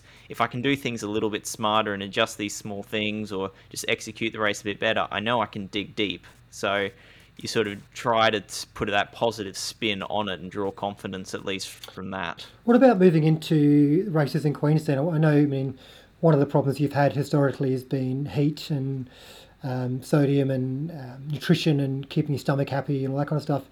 And in UTA, being colder temperatures, it's far less of an issue, and you haven't really had any issues at all with UTA. But how did you deal with what had happened at Buffalo, with racing in Queensland, where you had some similar experiences, and going into a race not sure whether your stomach was going to handle it or not? The mindset behind how you approached that, and whether that was a negative thing or a positive thing, or how did you deal with that? Yeah, so I mean, I guess for people who don't know, so I then have had a similar experience at the Brisbane Trail Ultra 110k, where I've collapsed again, and then at the Guzzler Ultra 100k last year didn't collapse with that one, but it certainly had some nutritional issues where things sort of did fall apart in the race, and so it was. Well, I did end up lying in a medical tent for a couple of hours before I then walked to the finish that time. Because I guess at that point I'd also learned my lesson that I knew that, hey, hang on, if you do have that 6 hour sleep or something and you can still walk it in, that you can make it happen. So knowing that stuff like the heat was going to be a potential, trigger for me, you can let that intimidate you, or I always just kind of look at it almost with academic interest, Yeah. that it's sort of, okay, this is an experiment to sort of see, can I make it work? And again, I think this is part of it as sort of evolved, that you have that perspective that you almost view it as, rather than, like, as I said, rather than defining, am I worthy? Am I good enough? It's more, no, this is almost like a Sudoku puzzle. Like, I'm just trying to solve this problem, and that it's this interesting challenge of, how close to, my physiological ceiling can I get in this race? What can I do, nutritionally, all these little things? How can I tweak it slightly in order to get the best out of myself? And you kind of have to view it with that excitement and curiosity, I guess. And so that way it's less intimidating, because it's just, you're trying to solve this little puzzle, and maybe you get a piece wrong and you go, okay, next time. Like, that you've had it happen enough times now that you go, okay, well, I know I can take a lesson away from that, and maybe then the next time I'll be able to better apply that. So would you say you were able to still push as hard as you wanted to, knowing what could happen? Or do you think you held back subconsciously a little bit in those races, just in case it happened again, and just in case going a little bit easier could negate that? Or was it a case of, okay, this is it, I'm just going to race how I want to race. If it happens, it happens. I'll learn from it. If it doesn't happen, fantastic. Probably the latter. That there are certainly some events out there that if I did, I would come in with the former, where it would be that it would be focusing more on, on completion, and happy to dial things back and go, okay, I finished with something left in the tank or something like that. But these days, a lot of races that I go into, I have a pretty well-defined sort of, okay, this is what I am aiming for, be that a time or a position. And as I was sort of saying with Simon earlier, where it's like, that definitely makes DNFs more likely. The best way to have a DNF is to have a well-defined time or positional goal. In the same way, the best way to increase your injury risk is to have a goal race or something like that, because now you're not going to just back things off every time you feel a little niggle. You have an incentive to push through things. So yeah, anything that gives you that incentive is going to make that's a line failure. Elite athletes tread, though, isn't it? It's a line that has to be trodden. You can't avoid that line. Yeah. Exactly. Yeah. Exactly. It's unavoidable. If you want to test where your limits lie, then you have to risk sometimes pushing past them, and you have to come to it. So that's we touched on it at the start about acceptance, learning to accept that you are going to probably fail sometimes, and that's okay. And how do you do that? We talk about acceptance, saying, you just have to have acceptance, but what does that actually look like for you? How do you practice acceptance or develop acceptance?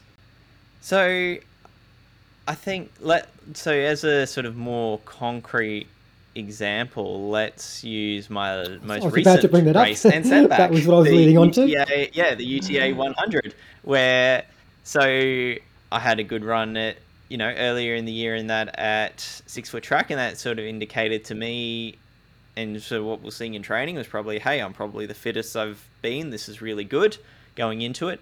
and I've run UTA several times now and had some good results there. So my goal was very much to, assuming conditions were similar, which they were on the day, to essentially try and run a personal best and to keep improving from what I've done before.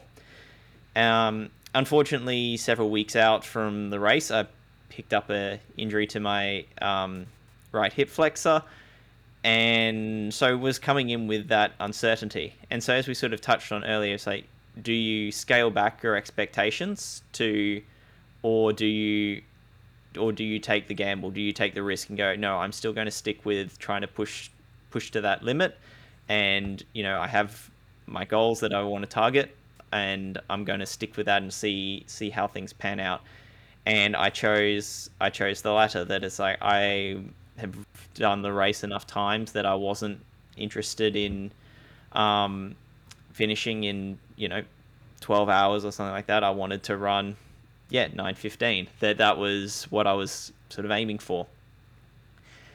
And so things were feeling really good. In fact, things were feeling, if anything, better than they ever had before, and I was on personal best sort of pace, except for that hip flexor. That was from 10k on. That was starting to play up, and eventually it just got to the point that I was limping on the stairs, and so by the bottom of the giant staircase, I just was limping and knew I was going to have to walk it in, and as I wasn't interested in that and extending rehab time, so I had to pull the pin. Yeah, there's no question there. that DNFing was obviously the only option. Walking it in was never going to be the approach to take. So post-run, bit disappointing, obviously. How did the processing go?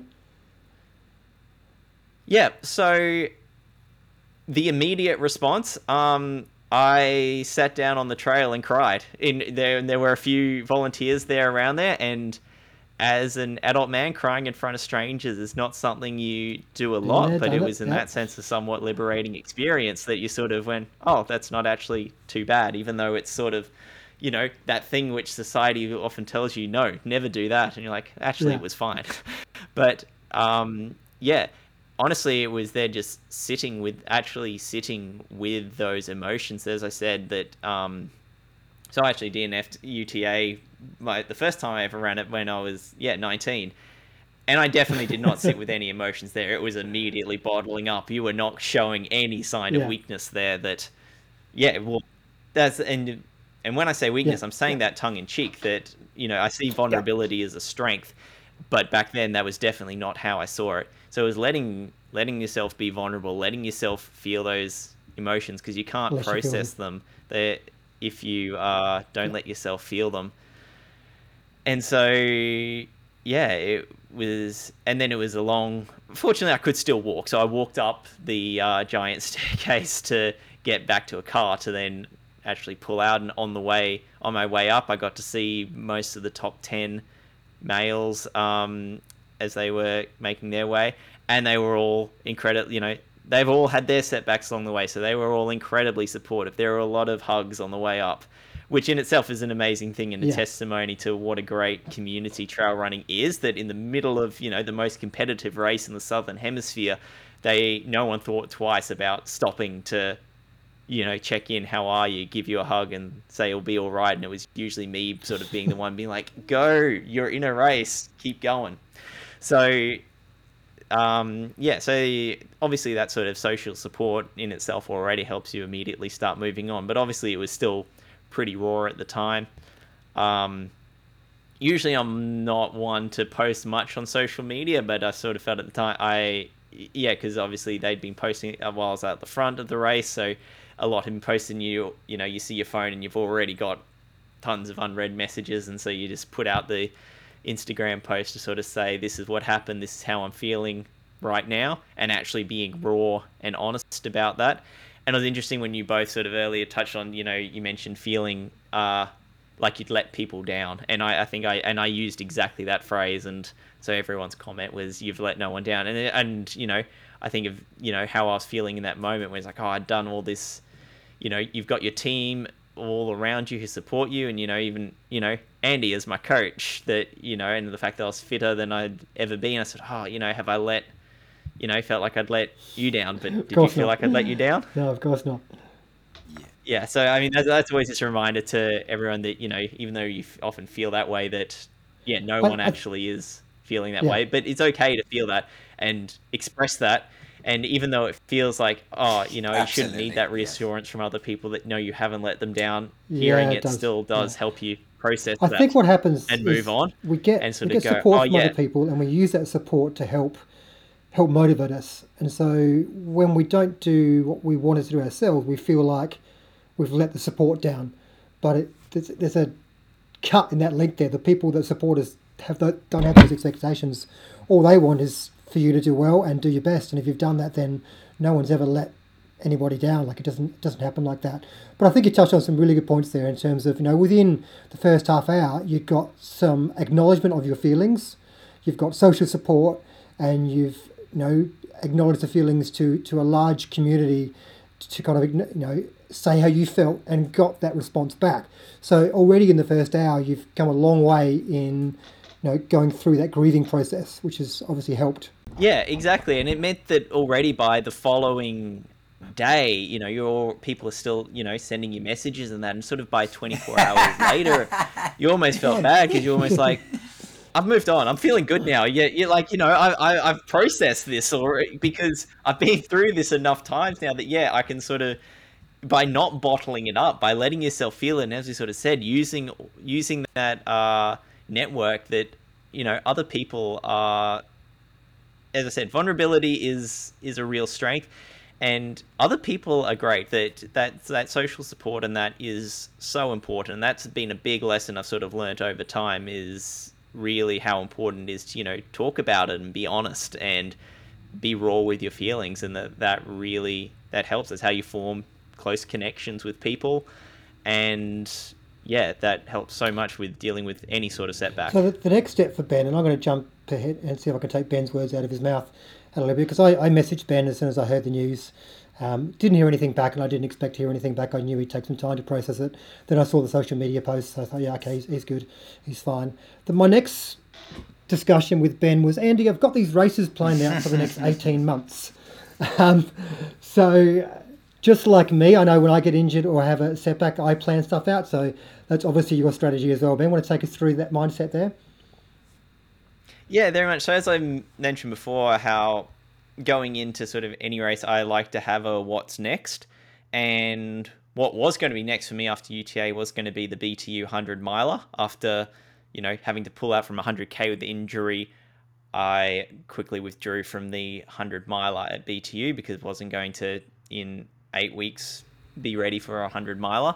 So I had to sort of reassess that. As I said, for me, having that perspective of what's next, what's coming, and having planned ahead really gives me that sort of sense of security in that, and it helps get back into that process of training. And even if it is recovering and taking it easy, it helps give you that sense of, okay, why, what are you doing it for, what are you working towards, and just having that sort of goal on the horizon, or at least sort of adds that sort of sense of purpose to things immediately. But then also it made me sort of take a step back of like, okay, what do I want to be doing? What do I feel, what do I want to be doing right now? What sort of training do I want to be doing? And then sort of partly also then picking goals according to so that you're training the way you want, and then, hey, this sort of training would prepare me well for these types of events. So how have you felt your post-race emotions and strategies have changed from the 19-year-old Ben who TNF to the 27-year-old 29 in a week or to the two 28-year-old weeks. Ben that DNF UTA this year? What's been you alluded to one in terms of letting your emotions out and being vulnerable. Any other changes in the two attitudes? As I touched on, having that bit more balance in terms of in life in sort of general and that, so that making sure that enjoying the day-to-day processes, so that you've got something there to look forward and get back to, rather than hoping that, oh, maybe in a few years things will be good, so that you get to look forward to tomorrow. As I mentioned there with social networks and that's been a big one, that being able to then go talk about that, touch on, generally reaching out, a wider community and stuff like that, but then having your really close friends being able to talk to them about that. And ironically, sort of most of my closest friends aren't runners. So that sort of, and I'm not saying that that's a good thing or a bad thing. That is what it is, but it sort of means that, they'll support you through it because they're your friends, and it's the same as, if a mate lost their job or went through a breakup or something, you support them and you're there emotionally because you know that that's an important thing for them, and so they're there in that same way.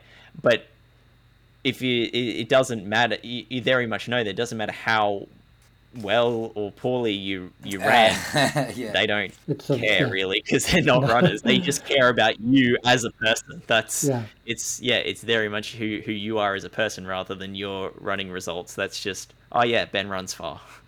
And I think there's something to kind of make note of, is that we are all people. We choose to run. Running is a thing we do. We are not runners. We are all more than just runners. And I think we can lose sight of that sometimes. We get so caught up in our running because it means so much and it's such a big part of our lives, that when we get injured, we kind of feel that lack of purpose, lack of self, like we lost part of ourselves. And I think we just need to remind ourselves that we are more than runners. We have other interests, we have other relationships, and we're more than just runners. And I think if you can tap into that, then no matter what happens with your running, your highs will be higher and your lows won't be as bad either. So I think, one big take home from that is to remember that you are more than just a runner.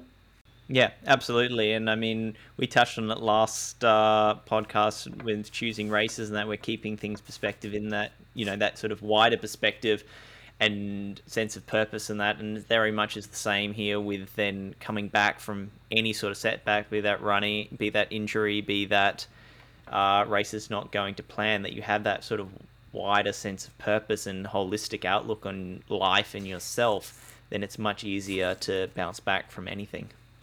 The other thing I think is looking at long term, in terms of, we can get caught up in thinking about the next race we're training for, and that becomes the be all and end all.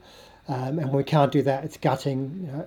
But I think if you look at running or whatever sport it is as a long term activity, like for me, I want to keep running in my 60s and my 70s and my 80s. So when you look at it from a long-term perspective, missing one race in my 20s or my 30s, or 2 races, or 10 races, like it's nothing. It's a pebble in an ocean kind of thing. Like, it doesn't matter that much. So I think, the more we zone in on that one race, the harder it can be to deal with things. But once we can step back from that and realise that this is one journey of life we're in, and running is a part of that, and that one race was one particular day in a whole year of hopefully 80 plus years of my life, suddenly it just doesn't seem that important anymore. Yeah, it's been said many times, that something like an ultramarathon is a microcosm of life, and you have your ups and your downs, and the duration of it allows you to experience all sorts of emotions, and accepting that things do go wrong in life, and learning resilience and learning how to cope. It can give you sort of lessons in just things that might go wrong in life generally, and I think resilience is a thing that certainly teaching kids and stuff is something that's important to get children to accept that not everything goes right all of the time, and I think that you learn you learn so much more when stuff goes wrong than when stuff goes right in everything in your life. When everything's going well, you just go in with the flow. It takes stuff to go wrong to actually have to respond, react, and adapt to a situation. It's an evolution of everything, in a literal sense, and in this microcosm example, that when things go wrong, you have to adapt and change, and by doing that, you learn. And I think as we get older, as you said, I think sometimes that worry is at the other end of the scale of being a younger runner who's running at an elite level like Ben is. A lot, as you said before, the demographic of a lot of people are of an older age category, and you start to see things as you're getting older that possibly this could be a chance that's slipping away. You might not get another chance to do it. Injuries become something that becomes a concern. Is this the one? Because the demographic of a lot of runners are, you said before, 30s, 40s, 50s, a large percentage of the field are in that age, and it does become a concern and a worry that maybe this is the one, this setback could be the thing. And teaching resilience, even as you get older, is you're not immune from it. You have to learn and continue to take it on board, and you just get a bit more stuck in Yeah. your ways, so it's harder. Yeah. I think you need to continue learning these lessons and being reinforced these lessons. I think just because you've learned it once doesn't Absolutely. mean that will still hold for you in 10 years' time. Situation changes, life changes. And I think, you've got a choice when something goes wrong. You can either wallow in your misery and eventually put it behind you but not learn anything out of it, or you can go, right, allow myself to wallow for a short period of time, allow myself to grieve, get over it. What positive thing can I take from this? Even if it's random chance, there's still some positives you can take away from that. And I think if we're always looking to take something positive away from the negative things that happen, then we're only going to improve as both runners and as human beings. It's as well. often the reason that we enter these races. For the majority, like I say, for the 80% of the field, it's their own fight club. It's the let's see what I'm made of. Like, how do I respond to this? Can I take myself out of my comfort zone? And that entering a race that's more brutal than any other race, or a race that's further, or a race that's you're purposefully setting yourself up for the potential to fail.